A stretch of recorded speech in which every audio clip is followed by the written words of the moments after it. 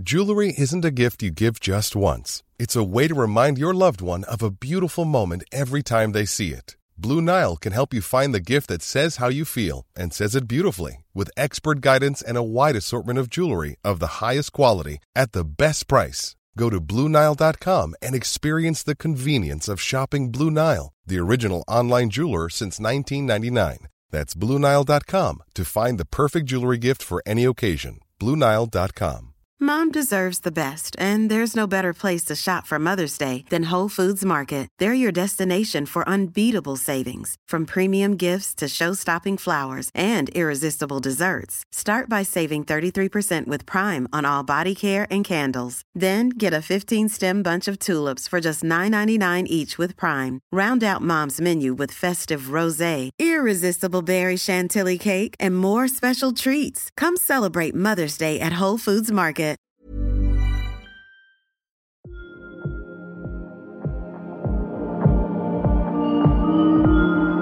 But just this knowledge that if you feed your gut, you're going to be doing good, and you don't need to know the detail of which bacterial strain is doing what. You just need to know that your gut bugs need fibre to do what they do. If you don't have enough fibre, they can't do what they do. Welcome to the Doctor's Kitchen podcast with me, Dr. Rupi, where we discuss the most important topics and concepts in the medicinal qualities of food and lifestyle. These are some of the things that I've written about in my latest book, Eat to Beat Illness, and today I'm speaking with Professor Felice Jacka about her new book, Brain Changer, and how diet can save your mental health. Prof. Jacka first came on my radar when I heard of the SMILES trials, and we're going to actually talk about this a little bit later in the pod. Her book tells the story of why we need to consider our food as the basis of our brain and mental health throughout our lives. There is a lot of evidence-based, safe dietary and lifestyle change that we as practitioners can be confidently discussing with our patients, and that's what we hope to chat about today.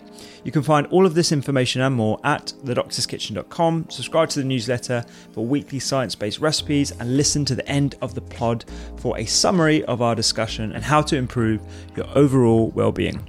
Professor Jacka is the director of the Food and Mood Centre at Deakin University in Australia. She is founder and president of the International Society for Nutritional Psychiatry Research and pioneering a highly innovative program of research that examines how individuals' diets and other lifestyle behaviours interact with the risk of mental health problems. We're doing something a little bit different now on the Doctor's Kitchen podcast, where I actually cook my guest a recipe live. Now, you can catch this recipe on YouTube and thedoctorskitchen.com if you want to check it out. Unfortunately, the audio didn't work that well this time, so if you're finding it difficult to listen, then you can just skip to about 25 minutes in, where we switch mics and we do a standard podcast. We will be brushing up the audio for future episodes so you can hear everything a lot more clearer. But unfortunately this time it just didn't work out.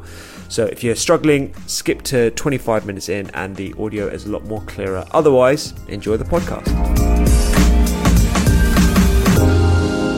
Welcome to the Doctor's Kitchen with me, Dr. Rupi, and today I have the absolute pleasure of cooking for and speaking to Professor Felice Jacka. Welcome.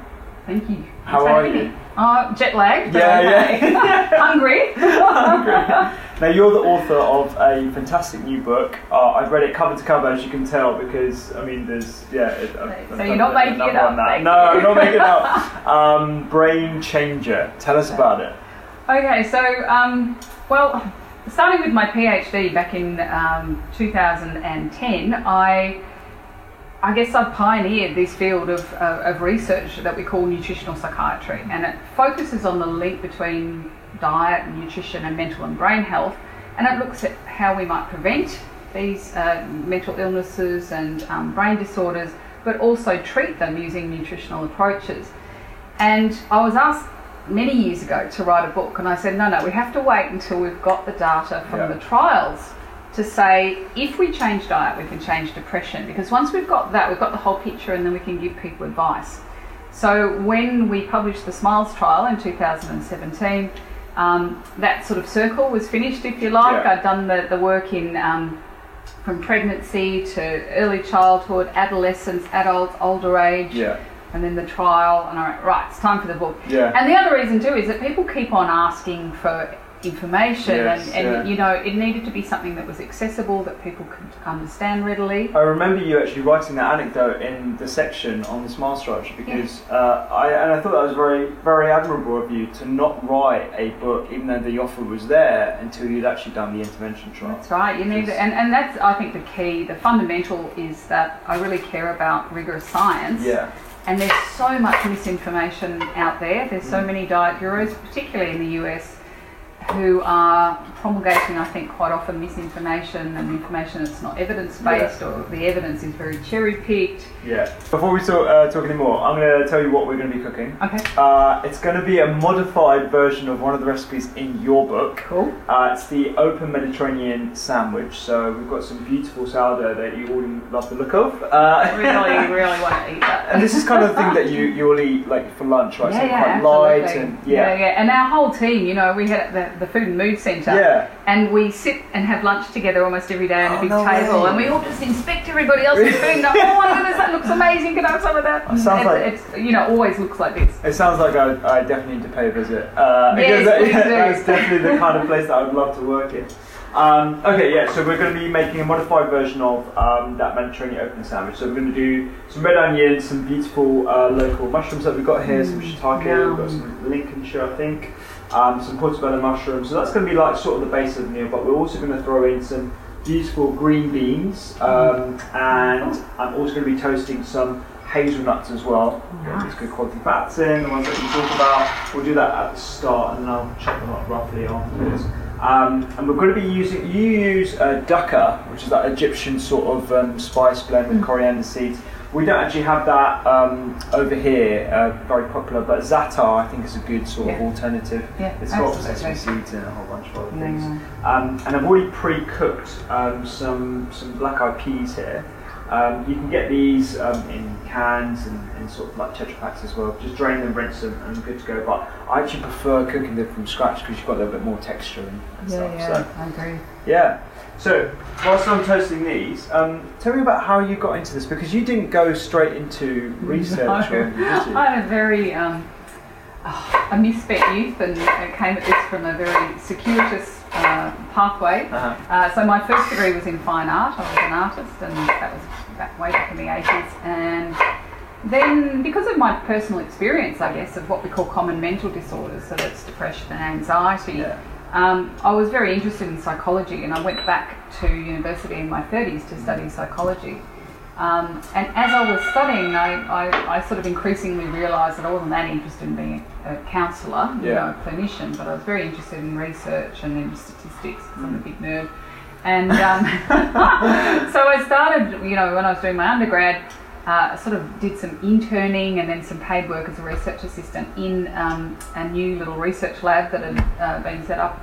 And from there, I finished my degree, did my honours in looking at depression and osteoporosis, and using epidemiology. So epidemiology is when you collect lots of data from people and you use statistics to put it together. You don't do any experiments though. And while I'm doing this, I'm sort of learning about this whole field of psychiatric research. And I'd always been really passionate about food and always had this, belief that food is sort of fundamental to health. And certainly in the wider area of medicine, of course, we've known for a very long time that what you eat is really important to your risk for chronic diseases. Was that sort of influenced by your background? Because I remember reading the book that your parents were naturopaths. That's exactly right. So in that sense, yes, because they had a real interest in diet and nutrition. But in another way, there was a lot of what they said and did that was at odds with sort of evidence and good science. And as I trained, I realised just how divergent they could be. It's like my parents, and I grew up in an Indian household, and Ayurveda features quite a bit. Oh yeah. There are good parts, and there are things that are at odds with what I believe is I think with naturopathy, it often can prompt, hypothesis testing, and it's a good starting point for research. But it's certainly, there's a lot that is over extrapolated, simple solutions to complex problems, and we always know that that's incorrect. And I was just fascinated to realise that in psychiatry there really wasn't this body of research that had looked at the role of diet and nutrition in mental and brain health. And it was around that time that there was increasing focus on this field of research and science called psychoneuroimmunology. Yeah. So this is really about how your immune system influences your mental health. Yeah. And vice versa, how your mental health influences your immune system. And it was really putting paid to this idea that your mind and your body were separate. And we're really starting to get the point that, we're one highly complex, fully integrated system. So the old ways in which psychiatry was viewed as just everything happening in the brain and in the head was not being supported by the new evidence. But also at that time, there was a lot of neuroscience coming out of the US looking at how we might influence what we call brain plasticity using diet and exercise. So this is fairly new as well, the sort of knowledge that our brain is fairly plastic, or it maintains its plasticity rather than being static after infancy. When I was growing up, the wisdom was that you had a set of brain cells that you were born with and you only lost them over time. And then I think in about the sort of late 1990s, neuroscientists recognised that there was at least 2 areas of the brain that puts on new brain cells all the time. And in doing so, that supports the function of that particular area of the brain. So the area that we're particularly interested in is something called the hippocampus, which is there's 2 little structures side by side in the middle of your brain. Sea monster. Yeah, that's right. And they're really, really important for learning and memory. And this is not just in old age, but right from the start of life. But we also know that that area of the brain is involved in mental health as well. And the neuroscience studies in animals were showing that if you modify diet, so for example, if you gave animals omega-3 fatty acids from fish, you would increase this neuroplasticity. If you gave them Western junk food type diets, you'd reduce it, and that would have an impact on learning and memory in the animals. And we actually showed in 2015 that relationship really existed in humans as well. So we had data from older adults, and we looked at their hippocampal volume and their diet and all sorts of other factors, including depression, and showed that there was this very clear dose-response relationship. So people who had better diets had larger hippocampi. And that's now been shown in 2 further studies with much larger sample sizes. So what's true in animals is probably true in humans. But that hadn't made its way to influencing scientists to look at the link between diet and nutrition and mental health. So I set out to do that for my PhD. So that was in 2005? Yeah, I started my PhD in 2005. And you were specifically looking at women's health? That's right, because I was part of a big I was in a unit that conducted a big epidemiological study, and at that time they were collecting data from the female part of the sample. These were women from their 20s right through to their 90s, very representative of the Australian population. We had really good data on their diet and exercise and physical health, medical conditions, all of those sorts of things. But then we also did structured clinical psychiatric assessments on them to look at their current and past mental health. And we had a particular focus on what's called the common mental disorders, and that's depression and anxiety.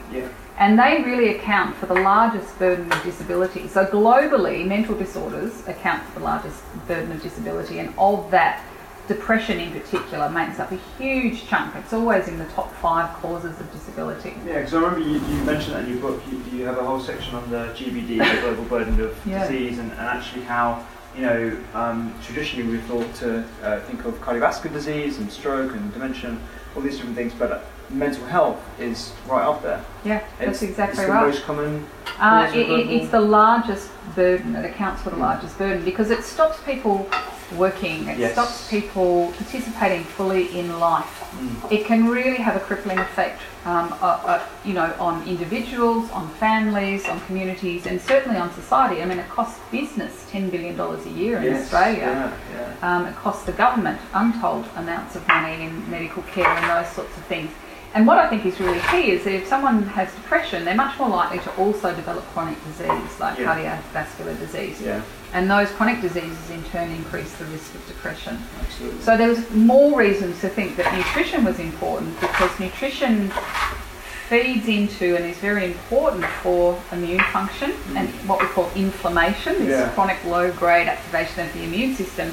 And that was increasingly understood to be the driver of so many chronic diseases, but also depression.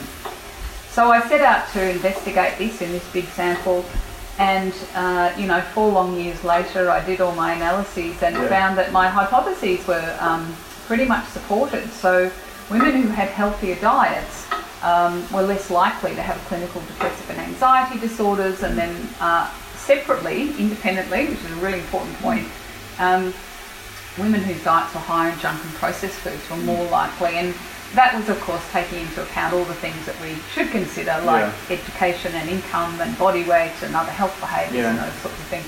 And because it was novel and because we had very good quality questionnaires and things, that study, my PhD, ended up being published on the front cover of the American Journal of Psychiatry, which was really cool, and it had a big impact. But what it allowed me to do then was to go and do a lot more work in this area in a pretty short space of time, because there are so many studies around the world where they collected data on diet and also on mental health, but they hadn't put them together. So I jumped around and did those analyses and published lots and lots of papers, and That's fantastic. Just to quickly go back to this recipe, because I know there's probably a lot of people listening to what on earth is going on right now. So I've just put some half a red onion sliced into a little bit of extra virgin olive oil on a low to medium heat. Added some of the sliced shiitake mushrooms, a little bit of the portobello, sauté for another couple of minutes, and just gone in with the green beans as well. And that will probably take another 2 or 3 minutes or so. And as you can tell, it's quite relaxing. This is kind of how I like to cook at home. What do you tend to eat at home? But this sort of food? Yeah. I eat a lot of beans and legumes, you know, I pretty much... Did you grow up a vegetarian? Yeah, that's right, And I did eat a bit of meat, you know, in my younger days, but then, I don't know, I don't eat. I occasionally eat a bit of meat, but not very much. And that's mainly for environmental and ethical reasons. But I just love peasant food. So I love beans and vegetables and big crusty bread. Exactly. And you had some interesting things to say about meat consumption as well in relationship to mental health, right? Because your hypothesis, I think, initially was, you know, a vegetarian diet, plant-based, is probably going to be healthier than that. That includes a little bit of red meat, but you came across something else, right? Yeah, that's right. So as a vegetarian, I sort of thought that people who ate meat would be worse off in terms of their mental health. But when I actually looked at the literature, I saw that there were many studies that suggested that vegetarians had worse mental health. Now, we don't know that that's a causal relationship. We don't know what's influencing what, or there could be third factors that are influencing both. Absolutely. So you have to be really careful about that. But when I did my analyses and I looked at meat consumption, I saw this really interesting pattern of association that I just hadn't expected at all. And I looked at it in more detail, and basically what I did is these, you know, roughly 1,000 women, I separated them into, first of all, I took out about 20 people who said that they were vegetarians, who didn't eat any meat.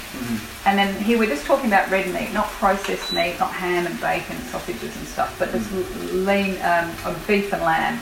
So looking at this the Australian Dietary Guidelines, it says that people should consume between 3 and 4 small palm-sized servings of unprocessed red meat a week. So we sort of divided women into those categories, those that did eat that, those that ate less than that, those that ate more than that. And then we took into account their overall diet quality, because of course if people are eating, for example, lots of meat, they might also be eating lots of sausages and chips. Or they might be eating lots of veggies and beans. Exactly, like that. No two meat eaters are the same, right? That's right, so we have to sort of take that into account. And what we found was this almost perfect U-shaped relationship. So women who did consume that recommended intake of red meat were only half as likely to have a clinical depressive disorder, a clinical anxiety disorder. The pattern was there for bipolar disorder, and even psychological symptoms. And it was so striking and so consistent that we went, well, you can't do a clinical trial on this. You can't take a big bunch of people and say, right, you eat meat, you don't eat meat. We're just going to follow you for the next 10 years and see if you get depressed or not. So that's why our SMILES trial, the diet that we recommended, was sort of based on a Mediterranean diet, which is this sort of food, but it did also have that recommendation. What's called the MODI diet? The MODI Med diet, One of my PhD students is a clinical dietitian, and she designed that diet. Right, okay. Just to quickly go back to the recipe. So smells amazing. We've just gone in with the pre-cooked black-eyed peas. I've chopped up the toasted hazelnuts that's on the board, and I've just gone in with 2 teaspoons of the za'atar mix. You can get some really good za'atar blends these days. And actually, I remember when I was living in Australia, because I used to live in Manly in Sydney, I was doing emergency medicine there for 2 years.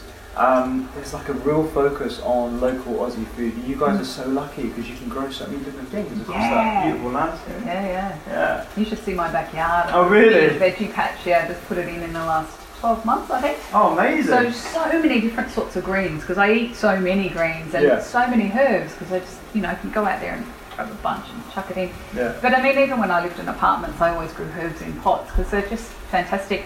And so interesting how many compounds are in herbs. Like there's new ways of actually analysing plants and looking at all of the, just hundreds of different compounds, even that differ from like the roots to the tips, and all of those interact with all what's going on in your body and your gut microbiome and everything. So the more diversity you can get, the better. So I like to have lots and lots of greens. But I can't grow much else. I'm not much of a gardener. No, I'm not particularly green-fingered myself, and that's why I tend to stick to just like plant pots and stuff that I can grow in my flat and stuff. But it's interesting you say that about the different sort of phytochemicals that you find in herbs and spices, because it's something I speak about quite a bit in both my books, and in my nutritional medicine masters that I'm currently doing at the University of Surrey. There's the modules on polyphenols, antioxidants, phytoprotectants are absolutely fascinating. And it resonates quite a bit with what you were talking about in your pod about, in your book about association studies, causation studies, animal studies, and human trials. It's so difficult to be able to do this with a dietary intervention, such as what you did in the SMILES trial. And also there's a lot of scepticism as well. You actually mentioned that when you described the SMILES trial, right? Yeah, that's right. And it's justified from a purely scientific perspective. It's not, when you're doing human research, particularly nutrition or lifestyle medicine research, you can't blind people to the condition they're in. We couldn't have one group that we put on a junk food diet and another on a healthy diet. They're going to know. They're like, wait a minute. You can't tell me you can make a placebo. If you've got an animal study, you can tightly control what they're eating, but you can't do that with humans. So you always have to be aware that there's the possibility that people's expectation of benefit was what led to the reduction.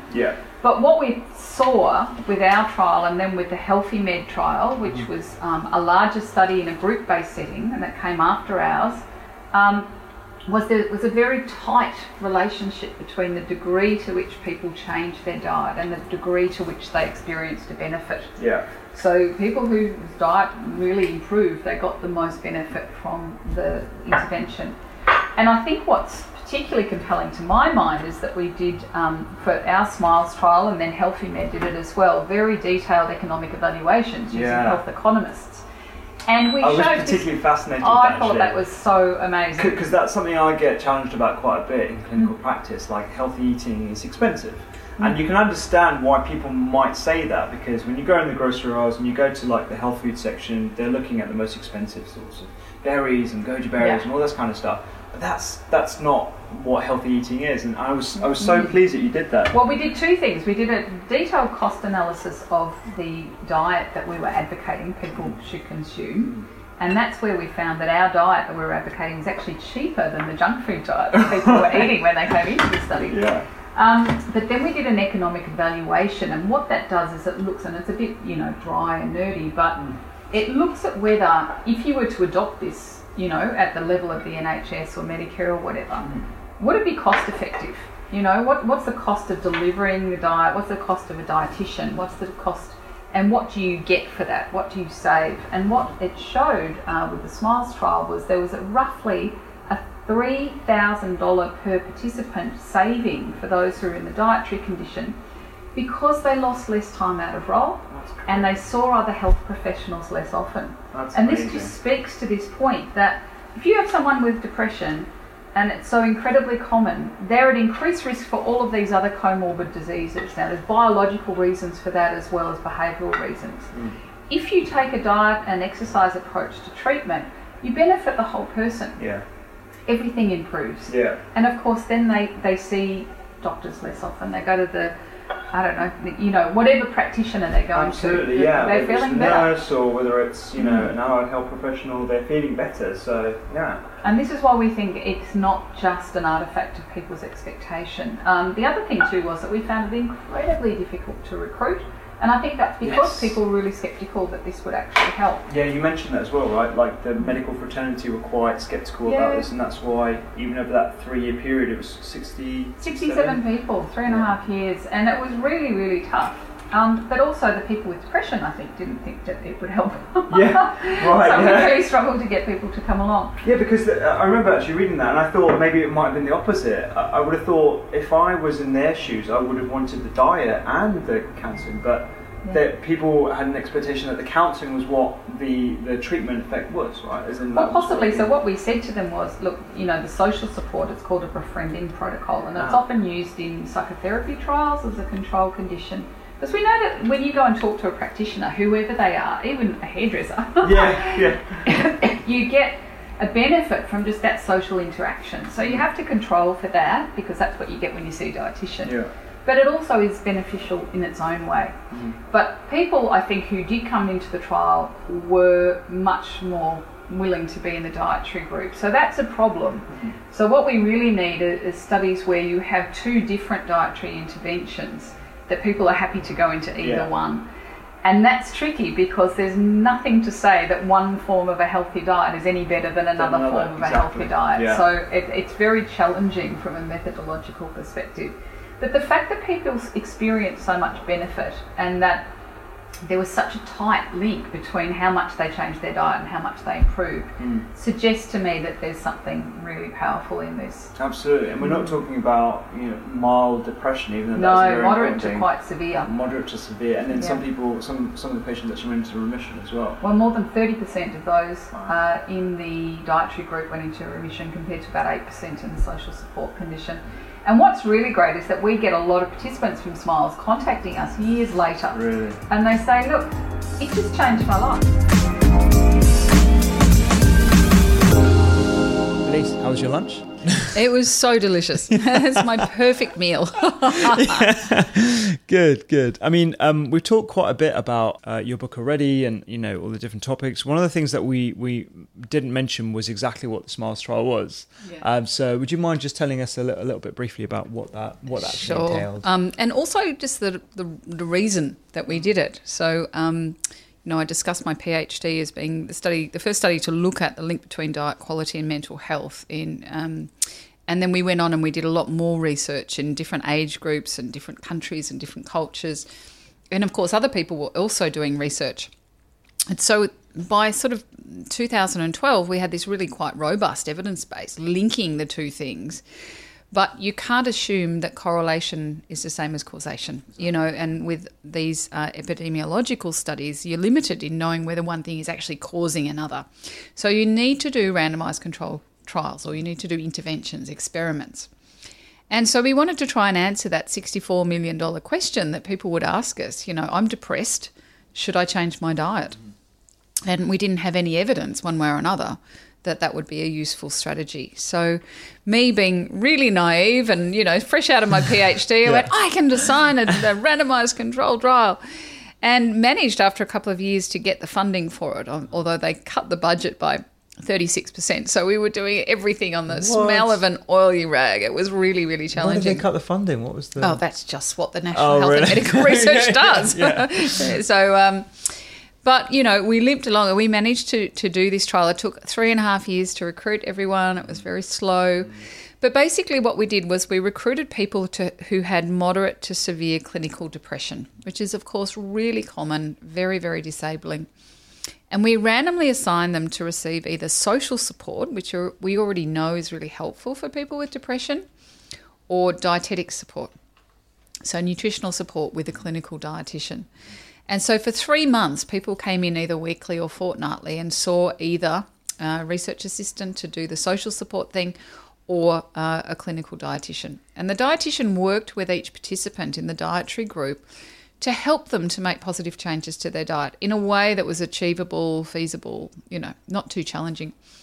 And so, to increase the amount of vegetables and fruits, to increase the diversity of plant foods, different types of beans and legumes, and often people hadn't even eaten legumes to start with.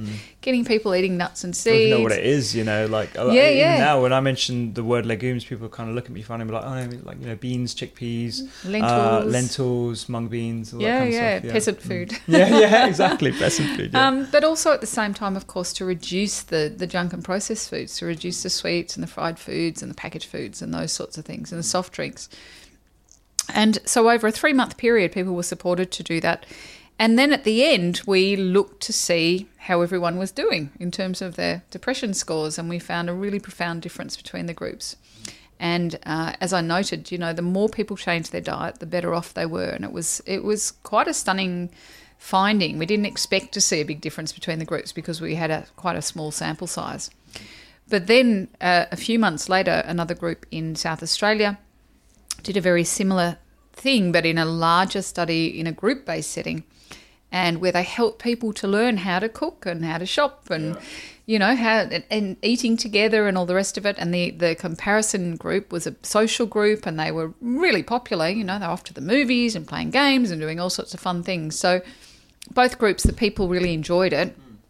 But again, they showed that there was a much greater improvement in depression in those who got the dietary support and who changed their diets.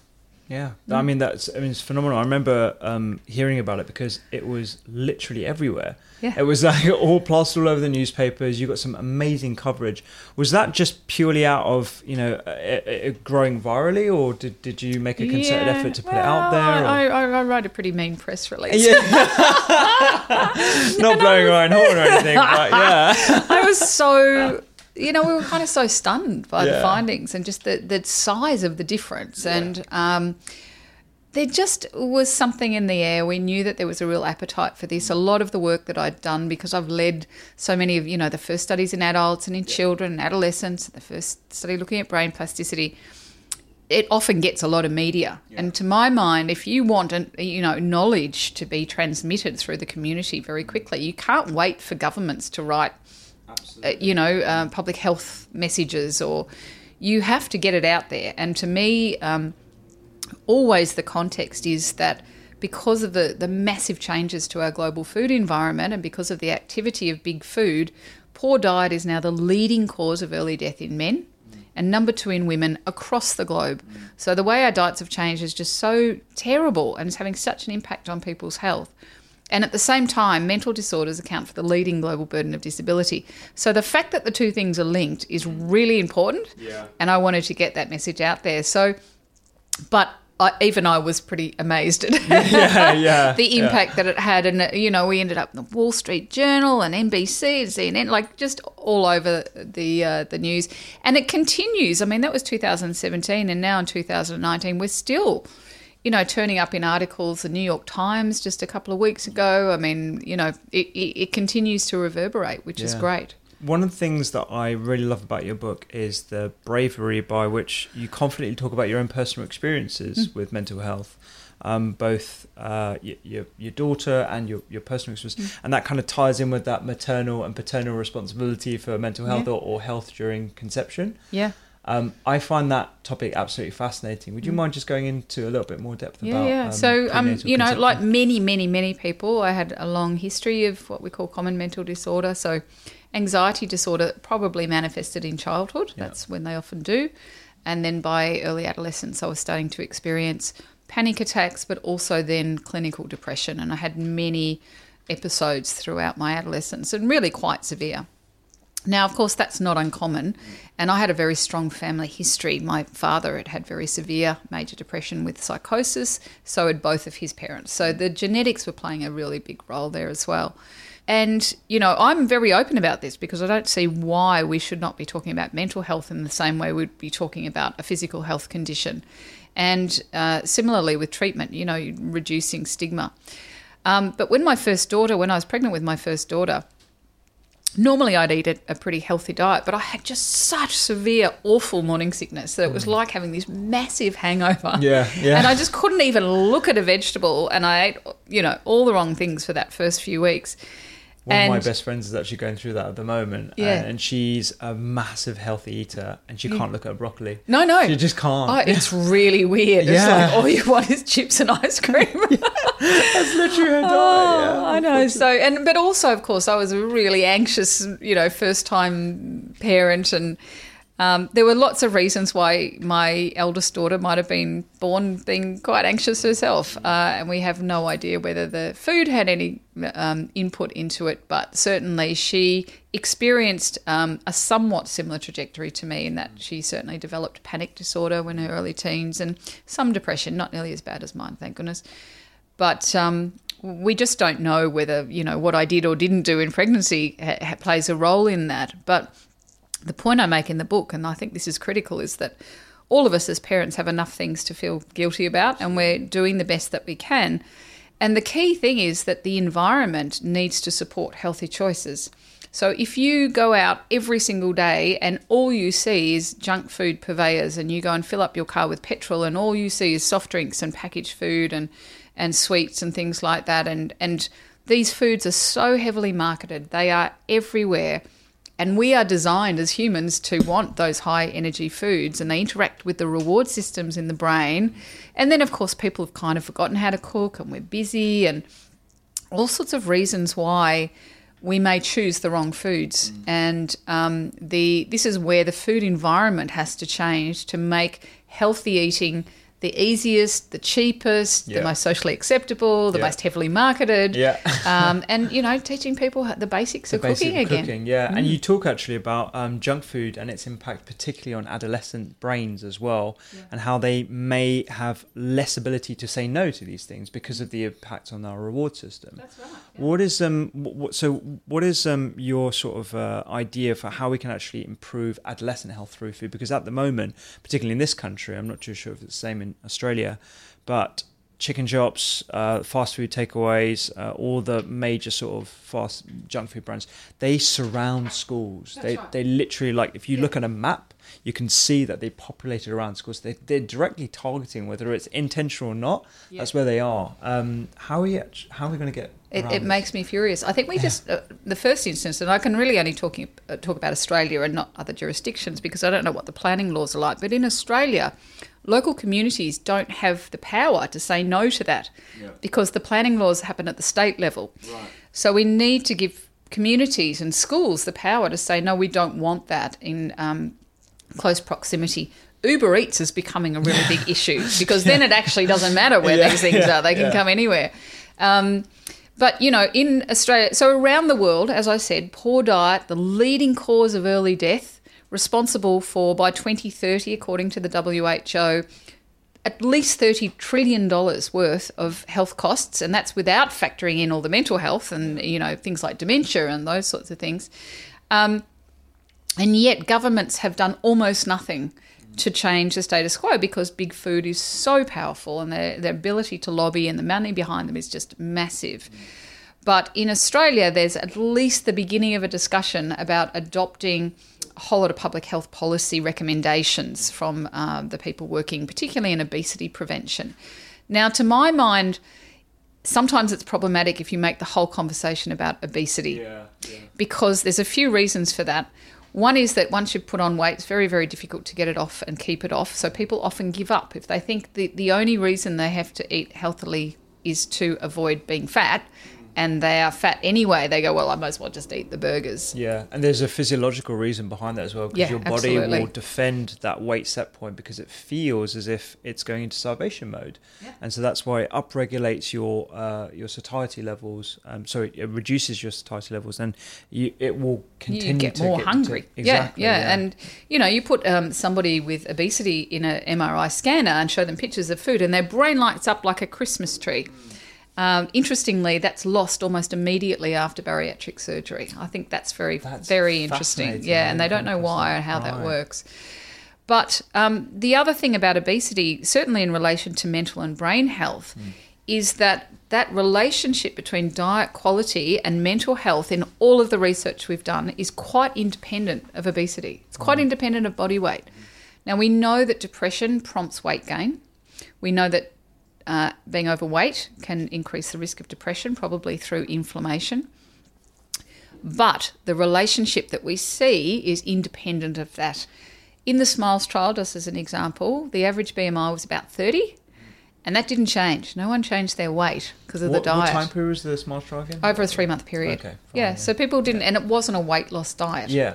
But it was about improving the quality of your diet. And I think that's a really powerful message, is that don't worry about your weight. That'll take care of itself, because if you start feeding your gut and feeding yourself, your brain, with good food, you'll start to feel better. You'll start to naturally regulate the amount of food that's going in. You'll start to want to do more exercise, and all of these good things will flow. And if you lose a bit of weight, fantastic. But if not, don't worry about it, because you are doing the very best thing for your long-term health. Yeah, that's music to me. I mean, in my first book, I remember the paragraph that I wrote about how healthy eating and what you should be striving for is independent of weight loss. If you go for weight loss, you're not looking at the whole picture. If you're just trying to adopt healthy habits and behaviors, you'd be surprised at all the other healthy aspects of wellness that will come to you. One of the things that you talk about in your book is some sort of like fad diets and supplementation, that kind of stuff. One thing that really stood out to me was the suggestion in the literature that a keto diet might be suitable or may have some benefits for schizophrenia. So a keto diet, just for those who are listening, is one where you have predominantly fats in your diet. You consume a lot of your energy and your calories from fats rather than carbohydrates or protein.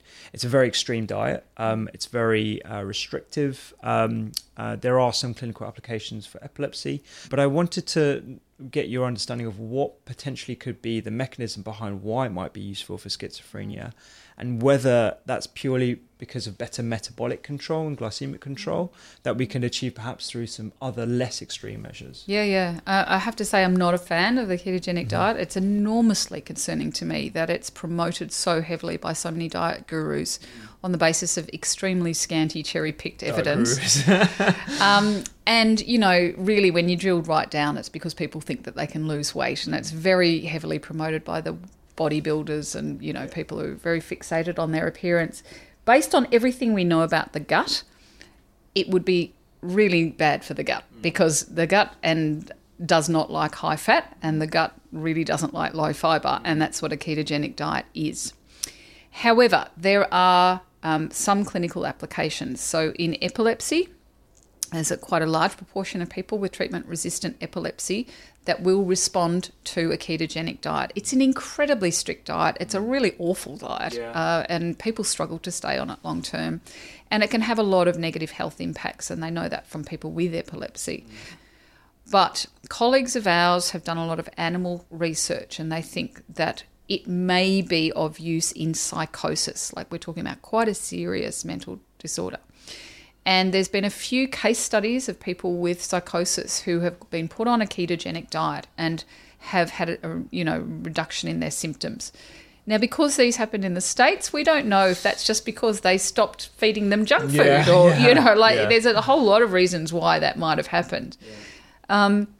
But one thing we do know about psychosis and schizophrenia is that many people with those conditions have inbuilt problems with glucose metabolism. They're not, they don't deal with glucose in the same way that someone without that condition does. So we're hoping to generate some empirical data on this. So the study, and it's going to start in the next couple of months, will be conducted in an inpatient unit in Finland. And the reason it's going to be in Finland is because in this hospital, they already have patients with epilepsy who are in there for treatment. And so the hospital menu has the ketogenic diet as a part of its protocol. Oh, right. Okay, yeah. And then also these young people with schizophrenia, psychosis, they're in there for a period of time. They can't get out, and there's no cafeteria. And if I'm told there's Uber Eats, it just doesn't happen. Yeah. So basically it's almost the only way that we're ever going to be actually able to test this. Yeah. So I'm very interested. But even if we do see that there's a possible benefit to people's psychotic symptoms, again, we don't know if that's because we've removed things from the diet that they may be reacting badly to. We're very interested in the possible role of food sensitivities in people with psychosis. We think maybe a small proportion of people have, because of, and this goes back to the gut, some fundamental issues with the gut that could go right back to the start of life, that they don't deal as well with a whole lot of different dietary inputs. So removing potential food allergens from their diet may also have a benefit. So we want to test that as well. But what we are doing, and I think this is going to be really, really interesting, is we're doing a very detailed investigation of the impact on the gut of a ketogenic diet. Now, this is our modified keto diet that has less saturated fat, more mono and polyunsaturated fat, avocados and nuts and fish and that sort of thing. But it's still a really strict ketogenic diet. And we're going to take lots of poo samples and lots of blood samples from about 10 people and really track that in great detail over a month to see what happens to the gut, because based on everything we know, it's going to be really nasty for the gut. And anything that's bad for the gut is going to be bad for you. Yeah, I've read some... there may be adaptation. We don't know. Yeah, and I've heard of some adaptations looking at a healthier keto diet. Not that I think there is a healthier version. But I've come across some studies that a keto diet is the equivalent to having a round of antibiotics in terms of what it does to your microbiota. Yeah. So that's something to always bear in mind. And I just came across a new study, and I don't know how I missed it because it was published a few months ago now, but it was published in Oslo. It's a really important study. When you look at the ketogenic diet and the health, what people are purporting it does to reduce blood glucose and all of those sorts of things, we really don't know whether that's just because people have lost weight and you get a lot of these health benefits in the short term when you lose weight. This study in Oslo, it took more than 30 young adults, healthy adults in the healthy weight range. So they were really healthy, they were nice and slim, doing all the right things, and they put them on a keto diet for 3 weeks. Now, what happened to their blood lipids is just extraordinary, particularly because there was such pronounced variation. So they all got exactly the same food, but LDL cholesterol increased between 5% up to 107%. Oh, wow. So in some people, it just went off the scale. Even more concerning, there were 2 really quite serious adverse events. Myocardiopathy. Okay, yeah. And then an autoimmune thyroiditis. Oh, Is that interesting. right? How you say it? Autoimmune thyroiditis. Yeah. 2 young, healthy people within 3 weeks. In fact, that happened really quickly, within a week or so. Yeah, you can almost understand why that might happen as well, because if you're giving an insult to your gut microbiota and that's inherently involved in your immune regulation, and you have a patient that has a propensity toward autoimmune disease because of a genetic predisposition, then you're essentially lighting the fire with a keto diet. That's right. And it just blows my mind that people are advocating this as a sort of diet that cures cancer and the whole works. It's really, I think, unethical because at this point we do not have the data to say that this is a safe thing.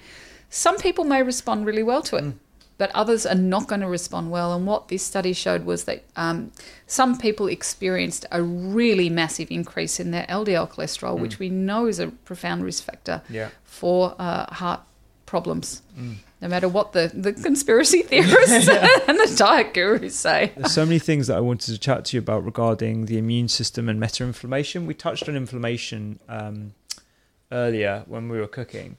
But I think you've got a really nice analogy for explaining what inflammation is and what meta-inflammation or low-grade chronic inflammation is and how that relates to mental health. Yeah, well, I mean, based on what we know, and I'm not an immunologist, if you have an injury or a severe virus, your immune system springs into action. And the little messengers that are part of that whole immune response, these proteins are called cytokines. And I mean, there's a whole lot of different ones.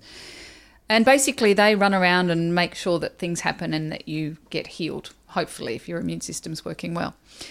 But what you don't want is those cytokines hanging around over the long term. But what we know is that there are a lot of things in our Western life that really prompt this low-grade inflammation, this systemic inflammation where these cytokines, it's like your immune system is on low-grade alert all the time. And they're things like not having enough sleep and sedentary behaviours and smoking and lack of vitamin D and stress and all of these things. But of course, diet is a really big part of it. We know that a healthy diet that's high in plant foods and whole grains, etc., prompts a reduction in inflammation. Then we know Western diets increase inflammation. But, of course, inflammation doesn't just happen in your body. It happens in your brain as well. Well, this is a relatively new recognition, right, that inflammation of the cytokines can cross the blood-brain barrier. Yeah. And I'm not an immunologist, so I don't want to go into too much detail there, but there's all sorts of new knowledge coming out of the field that I think is really interesting.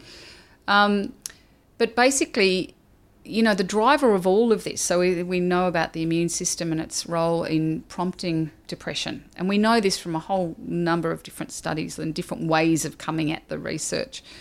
And we know that brain plasticity is involved in mental health and that diet influences mental health. But what we now know is that the gut and the microbiota that live in the gut play a key role in all of those things. So it's very, very important. It's like the heart of your immune system, your gut. It also influences the health of your brain, the integrity of your blood-brain barrier, your brain plasticity, all of these things, as well as your body weight and your metabolism, etc. Now, it's a very new area, and it has to be said that most of what we know comes from animal studies. So we have to be careful in extrapolating too much. And we're also really struggling with the methodologies. What does this mean? Just because there's a bacteria in there, what is that good? Is it bad? Yeah. And then we're finding out that bacteria can do all sorts of different things, and sometimes they can be baddies or goodies depending on who else is in the zoo and how they're working together. So it's horribly complicated, but there are some basics that we're pretty sure about. And the first thing is that the gut bacteria, their primary role is to break down dietary fibre. So the dietary fibre that your human enzymes can't break down, that's their job, and they break down the dietary fibre. So that's just in the things like the beans and legumes and plant foods and whole grains, all the stuff we've just eaten. And when they do that, they produce a whole range of what are called metabolites, many, many different ones, and we're only just starting to figure out about some of them. The short-chain fatty acids have been looked at quite extensively. Short-chain fatty acids interact with pretty much every cell in your body through these G-protein coupled receptors, and they influence how your genes behave. They are very important in the immune system and the health of your gut lining. It should have a nice thick mucosal layer.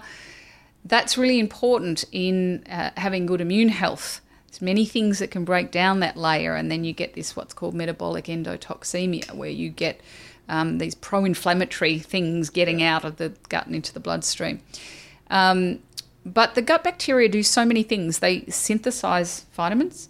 They synthesize neurotransmitters. They also prompt the synthesis of neurotransmitters. Now, we don't know that those neurotransmitters actually get into the brain. We do know that more than 90% of serotonin is actually produced in the gut, but it may not cross the blood-brain barrier. But those neurotransmitters do signal to the brain via the vagus nerve, the gut-brain axis.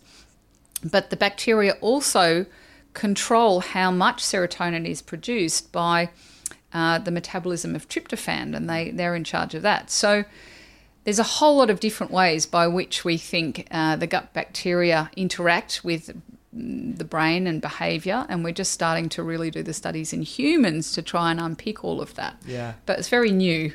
Yeah, absolutely. And I think a lot of people kind of jump the gun with a few things that you probably mentioned, right? So tryptophan, specific types of dietary fibres, and a lot of spin-off supplementation sort of practices have come about. You were just telling me before the pod about how you were just at a recent conference and you came across some really interesting research looking at which supplements or nutraceuticals may have benefit and which don't. And you were saying there's pretty thin evidence, really. Yeah. So right? Colleagues of mine have done just recently a mega analysis, which is like a meta-analysis of all the meta-analyses. So it basically brings together everything we know from randomised controlled trials about the impact of supplements, nutritional supplements in psychiatry. And pretty much the evidence is pretty limited. EPA, which is part of the long-chain omega-3 fatty acids like fish oil, seems to be helpful for people with clinical depression if they have high levels of inflammation, which is about half of people with clinical depression. So EPA, yes, tick, but again, short-term, this is not long-term, short-term. Methylfolate, it's a form of folate that has some pretty good evidence. And again, it's during the acute phase. It's when people are depressed. And what happens, of course, when you have many different sorts of medical conditions, but including depression, your immune system is activated. So you have more inflammation. And what that inflammation does is it kind of burns up your nutrients in a way. You get this sequestration of nutrients and your nutrient levels drop, and you also get oxidative stress, and that interferes with the long-chain omega-3 fatty acids in the brain cells because they make up an important part of the brain, of the neuronal wall. So that's why I think the EPA seems to be useful, because it can bring that back, and same with the folate. There's some evidence for something called NAC, N-acetylcysteine, which is a precursor. Use that in emergency medicine. Yeah, that's exactly right. And I think, again, it's something that's short-term. I think it has some evidence for efficacy in schizophrenia and bipolar disorder. I wouldn't be taking it over the long term. Right, okay. I think that it can break down the mucosal layer. I'm not sure, but that's what I've read. And what's the mechanism by which N-acetylcysteine might be working? I don't know. Okay. Don't know. Yeah. I'd need to look into it further. But as an emergency, we use it for paracetamol overdose. That's exactly right. Yeah. And it's great for that in a short term. But Yeah, it's not right. something that I would be taking long term. Gotcha. And this is the thing, when you take a supplement, you're not taking it with all the other cofactors and things that you should be consuming. Thing, yeah. I don't take supplements. I don't actually trust them. Ever since I found out that antioxidant supplements, so vitamin C or vitamin E, you take them before exercise and you lose a whole lot of the benefits of exercise because it interferes with this whole really complex processes. Yeah, I remember coming across that actually because vitamin C, particularly amongst the sort of physio or the personal training community, has been thought of like a no-brainer after exercise because it's an anti-inflammatory. But what you're doing is blunting the benefits of exercise, which lead to ultimately shearing of your muscles and inflammation. And it's that little bit of low-grade inflammation that actually leads to resilience of the body over time. Right. It's almost like the plant hormetic effect. I'm fascinated by this theory of like, you know, a little bit of bad is good for you in the long run. So that's interesting. So no vitamin C or vitamin I don't. I mean, I'll take a bit of vitamin D in winter time, but I do try and get it from the sun if I can. And I'm Australian, so I get to do that. We have recommendations to take vitamin D3 now in the winter months, but as you've experienced our summer in June, it's not always sunny over here. So I think vitamin D is pretty important for people in the UK. But that's about the only thing that I take. I just don't. I've never taken supplements. Yeah. Probiotics, you know, the evidence is pretty mixed, and I would much rather be getting fermented foods into me. Yeah. And I think fermented foods is really interesting because they've been part of traditional diets forever. There's a lot of misunderstandings about fermented foods. So say if you took kombucha, for example, fermented tea, and people will say, oh, but all the bacteria are dead because they've eaten all of the sugar substrate. And now they've died off because they don't have anything else to eat. So there's no point taking it. Well, actually, that's not how it works. So what happens is during the fermentation process, those bacteria are producing all of these metabolites. So many, they're called biogenics, and they're multitudinous, and we don't even know what most of them do. But we also know that the bacteria can still have bioactive effects even if they're dead. So I think fermented foods are great for a whole range of reasons. We're really keen to test them in clinical trials, and that's something we're working on at the moment. And also, they're just delicious. You know, like I just love. I make my own kefir, and I love kombucha. I have it every day. Do you have your own so you make your own kefir at home with with the grains? So simple, so cheap, and just so tasty. And then I make smoothies with the kefir. I love it. Yeah, my husband not so keen. I'll get him there. I've heard of this term banded around actually called psychobiotics, which are probiotics that potentially have the impact or can have the impact on mood. But I think that you're right, it's a fascinating area of research, very, very much in its infancy at the moment. So at the moment it's just probiotic foods. Yeah, and there is some really interesting data though. There was a fantastic study Bob Yokin's group published probably about 6 months ago where they took, and this is to me the most compelling study so far in psychiatry, patients with bipolar disorder, like serious bipolar disorder, who had been hospitalised with mania. When they came out of hospital, they were randomly assigned to get either probiotics or placebo. And then they were followed over time to see how long it would take for them to go back into hospital with mania. And there was a really big difference. The ones on the probiotics took a lot longer to go back into hospital. Gotcha. So that's very cool. But the psychobiotics, so Professor John Cryan and from Ireland, right? Great buddies of mine, and they're really the world experts, Yeah. you know, and they've got a great book called Psychobiotics, which is all about this. But they would say, look, at 99% of the bacteria, the strains that they've tested in animal models don't do diddly squat. But there are some that are. And I do think that there's probably huge potential there. It's just that we're not there yet. And going and getting some probiotics off the shelf and consuming them is probably not particularly worthwhile unless maybe if you've had antibiotics. It's certainly not going to hurt. Exactly. But I would be getting the kefir and the butcher and the tempeh and the sauerkraut and everything else into me. It's something I actually tell patients whenever I give antibiotics. So, look, there's no evidence behind a probiotic supplement. It's unlikely to do any harm. I'd prefer you get it from probiotic foods, but we're just not there yet. And there's so many different variations as well, right? I mean, depending on your genetics, your current state of your microbiota, whether you're dysbiotic or not, it's almost like the keto diet. For certain people, it's great. For other people, absolutely deadly. And potentiates in some cases autoimmune conditions, which you talk about in your book as well, which I was quite pleased to read about.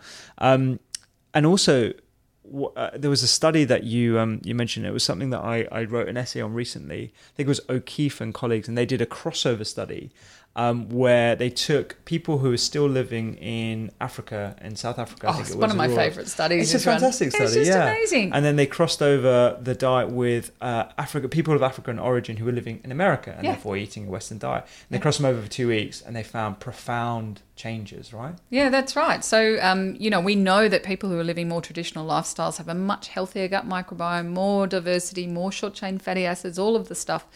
And they compared South Africans living a rural traditional lifestyle to African Americans having the standard American diet. And of course, their gut looked really kind of awful and had higher levels of inflammation and these markers that we know are risk factors for bowel cancer. But that was the cool thing. They swapped their diets for 2 weeks, and the poor rural South Africans, their gut health went down the toilet, so to speak, and the inflammatory markers went up. But it got better in the African Americans. That's so powerful. That's saying in 2 weeks you can have profound changes in your health by just changing what you're feeding your gut microbes. Absolutely, yeah. It's incredible that. And so to summarize, because there's so much information packed in your book. I mean, you talk about dairy, gluten, specific diets. You even put the details of the MODI diet that you put in, that you used in the SMILES trial. If we were to categorize what things that we need to be doing for mental health, what sort of things? So we talked about whole grains and fiber, which we had in our lunch today. What other things are you looking at? And fatty fish supplement or potential supplements. But. Look, I think it's really important to understand that you don't have to get this perfectly right. And, I go very much for the 80-20 rule. In Australia, teenagers are having on average 7 serves of junk food a day. 7 serves. Wow. Less than 0.5% of Australian children and adolescents are getting the recommended intake of veggies and legumes. Less than 5% of adults. In America, something like 60% of that average energy intake is coming from ultra-processed foods. Wow. So this is not just a problem of people who are poor or uneducated. It is a massive, on a global scale. So if you moved your diet to be 80% pretty good, you would be doing so much better than the vast majority of the population. And then that still allows for, I love ice cream. Friday night, ice cream time. I like chocolate. I'm not super, super strict and it's not prescriptive. You've got to give you an ice cream recommendation for Melbourne. I know Melbourne's like a hotbed for new restaurants. Messina. So we have a we have a Messina, a bunch of Messinas in Sydney. Yeah. Did it originate in Melbourne or Sydney? No, actually, not sure. But I also love. There's many, especially around Carlton, around the Italian area. So much good gelati. I know, I love ice cream. Okay. So, 80% of your diet, you're just going for whole foods, and it doesn't have to be that difficult or complicated. Porridge for breakfast, yay. Yeah. A bit of Greek yogurt with some oats on top and whatever, yay. Yeah. Lunch like we had today, just, good quality sourdough bread, Ryvitas, whatever. The sorts of recommendations we gave in the SMILES trial were dead simple. They were like a, Ryvita type biscuit and a tin of tuna and some sliced salad. Yeah. Bang it on. It's cheap, it's easy, it's quick. Yeah. I use... And for that simple diet to have that dramatic effect over 3 months. It's just extraordinary. Yeah. So you introduce fibre. Fibre is key. That is number one. Polyphenols, come in all the colourful fruits and vegetables. They seem to be really powerful. There's some really interesting studies showing that if you get rodents and you put half of them on a high-fat diet and the rest on a normal diet, the ones who are getting the high-fat diet, of course, they get really fat. Yeah. And they put on lots of weight. But if you take a third group and you give them that high-fat diet, but you also give them polyphenols in the form of, blueberry supplementation or whatever, they only put on half as much weight. Wow. So that's the only thing that's different. Yeah. And it mitigates weight gain. So you've got to look after your gut. Yeah. Your gut, and I think that makes it easier for people. They get told that they should eat their fruits and veggies, but they don't really know why, and they think, maybe one day I'll have a heart attack. But that's off in the future. Yeah. But and if often you say people reduce the berries, for example, just to its polyphenolic components, so the flavonoids and stuff like that. But actually, it's the fibre, it's all the other parts, all the other things that we haven't even started to measure yet. Exactly. This is what's so powerful about plants. But just this knowledge that if you feed your gut, you're going to be doing good. And you don't need to know the detail of which bacterial strain is doing what. You just need to know that your gut bugs need fibre to do what they do. If you don't have enough fibre, they can't do what they do. You just need to know that lots of different types of fibre and different types of plant food help lots of different types of bugs to live there. And it's like a zoo. You want this real biodiversity in your gut. My husband and I have just written a kids' book. Oh, have you? Yes. Another book? Yeah, and it's called There's a Zoo in My Poo. And the idea is that we want to get kids actually going, I'm the zookeeper. Yeah. I'm in charge of these guys. I've got to look after them. Yeah. And that means I've got to feed them the right things. And I think that's true for adults as well. That it's making it very concrete like that is going to be really powerful. That's brilliant. I can't wait to read that. Yeah, it's hilarious. It'll help parents, I think, as well. Think about totally. It, right? I know. And it's full of illustrations because my husband's a crazy illustrator. But it's also full of, poos and bums and farts and mucus and all the things that kids love. Yeah. So we had a lot of fun doing that together. Oh, great. I can't wait to read it. Yeah, it's funny. But I think that idea that this is something very concrete, it's about your gut, you can change it really fast. Yeah. You just need to make those switches to your diet. That is so powerful. What an unbelievable guest, and Professor Felice Jacka is just such a pleasure to be around. Her brand new book, Brain Changer, is out right now on all good bookstores and Amazon, the links of which you can find on thedoctorskitchen.com. Check her out on Twitter as well, at Felice Jacka, all one word, that's Jacka. And the links for all of those are on the website too. To round up our conversation, quality fats in particular from fatty fish, or if you're vegan, vegetarian, you can pick them up in supplement forms made from algae now that have good quantities of EPA and DHA.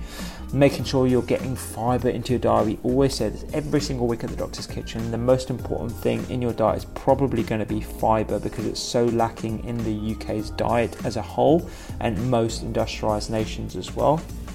We talked about flavonoids, colours, getting more plants on people's plates, as well as the utility of some supplements as well. In her book, you'll find all this and much, much more, including her personal experience with mental health, junk food and its impact on the adolescent brain, different sorts of dietary practices. We touched on ketogenic diet, but she also talks about low carb and a whole bunch of others, why a Mediterranean style of eating may be the best overall in terms of overall health, as well as particular regard to mental health. And also she talks about stress, its impact on the immune system, neuroinflammation, and the difference between different types of data. So whether we're looking at associative studies, causative studies, reverse causality, and the nuances between those. Check out thedoctorskitchen.com as well for the recipe that I cooked for Felice Jacka. She absolutely loved it. Subscribe to the newsletter for weekly recipes, content and much more to help you live the healthiest, happiest life. Don't forget to pick up a copy of Eat to Beat Illness, where I talk about mood in a whole chapter as well. And I'm really grateful to say that it mirrors a lot of what Felice Jacka was talking about as well.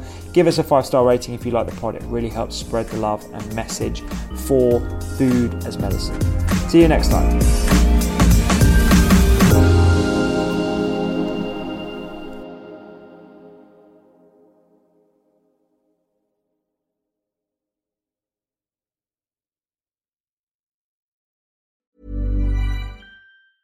Mom deserves the best, and there's no better place to shop for Mother's Day than Whole Foods Market. They're your destination for unbeatable savings, from premium gifts to show-stopping flowers and irresistible desserts. Start by saving 33% with Prime on all body care and candles. Then get a 15-stem bunch of tulips for just $9.99 each with Prime. Round out Mom's menu with festive rosé, irresistible berry chantilly cake, and more special treats. Come celebrate Mother's Day at Whole Foods Market.